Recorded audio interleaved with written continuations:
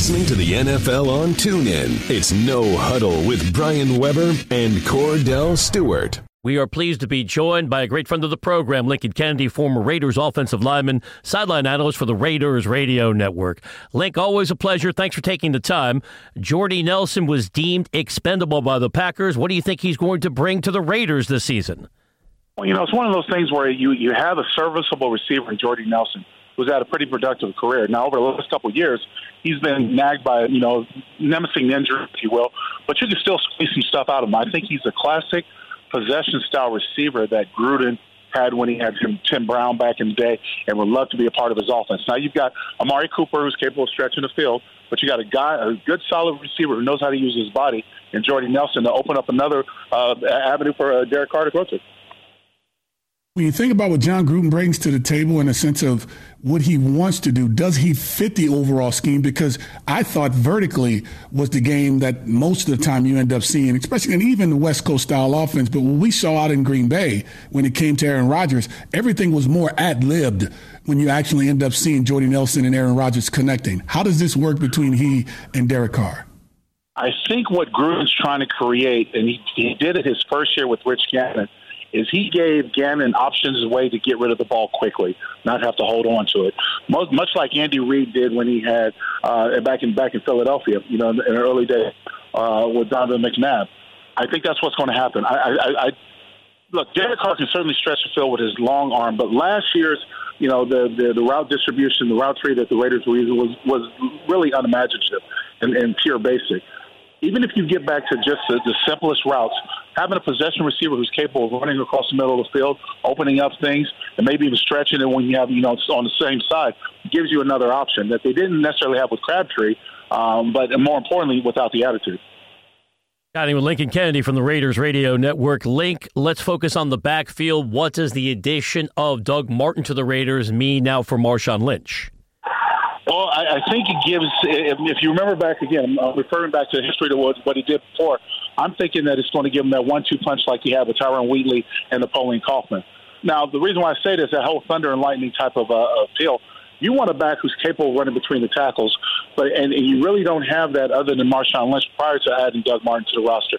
And now the thing is that if you have any issues with personality, of let's say something unforgiving happens and he gets suspended, Marshawn Lynch gets suspended again, then your running game doesn't really fall off.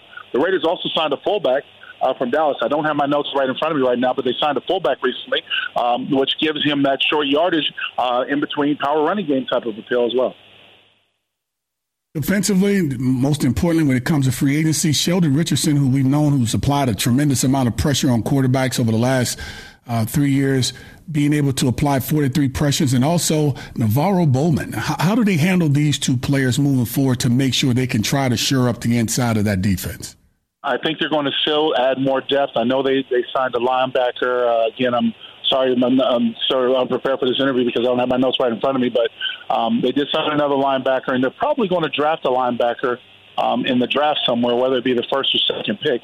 I think what they're trying to create depth at the position. NaVorro Bowman was definitely a well-needed addition to the defense last year. His leadership, his ability, even though he's a little bit on the other side of his age-wise and performance-wise, it still came in big. And now they got to create depth because they've a linebacker core that's capable of getting after it, and I think that's what they're trying to build.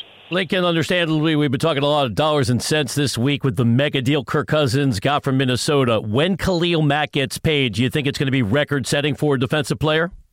Here's what's going to happen. You're seeing a slow change, guys. Players are demanding guaranteed contracts. The only way that's going to happen in the National Football League, they're all going to be 2-3-year contracts. Now, and they're also talking about stability. The reason why the owners fought so hard on guaranteed contracts, they didn't want to come up to long-term contracts full of guaranteed money like they did with Albert Hayesworth and all these other guys they were committed to and hurt the salary cap long down the line. They're going to have to take shorter contracts, have a nice chunk of change like you saw with Kirk Cousins. 3 years is probably the most. So Khalil Mack is going to be one of those guys that's got to decide.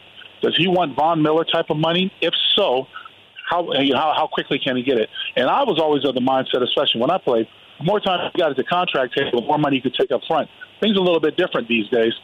Salary caps don't really – signing bonuses don't really come into play like they did. But the truth is that if you want to take a shorter contract with more money guaranteed is probably going to be your best bet. I think you're slowly starting to see more guys want to do that. What happens to the stability of the teams? Because when you go back to the times in which you and I were still in college and having a chance to come out, which was the early to the mid-'90s, you saw teams like the 49ers, you saw teams like the Dallas Cowboys, even the team there with the Oakland Raiders. Guys at one point in time were around each other for over 5 years minimum. I mean, it was up to maybe 8 to 10 years, and you had chances to see championships. But, you can't have your cake and eat it too. So if you get short-term deals with guaranteed money, what does that mean for these franchises when it comes down to keeping teams around to be able to make those types of runs to win the championships? Well, aside from the New England Patriots, dynasties are dead. It's just a simple way. And on top of that, you got to understand you have to maximize your window. You've got a 4-year window. You put a good team together, it'll be with young guys or whatever. You got a 4-year window to put it together. Look at the Seattle Seahawks. Their window's now closing. Sure, have Russell Wilson so they can rebound, but they have to retool that defense. And they're not going to be the same as they once were. But that's what you do. But in that window, look at what Seattle did. Played in a couple Super Bowls. Actually got a Super Bowl. I think most teams would give up that, and that's what's going to have to happen because you can't commit everyone to 10, 7-year deals or whatever it is, 5-7-year deals for a lot of money, especially when everybody wants to guarantee. You're going to have to go shorter contracts.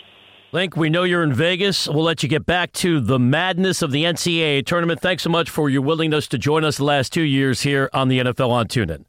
Always a pleasure, guys. You guys be well. Cordell. You've been listening to No Huddle with Brian Weber and former Steelers quarterback Cordell /Stewart live on the NFL on TuneIn. 20, 15, 10, 5, touchdown. The National Football League is on TuneIn.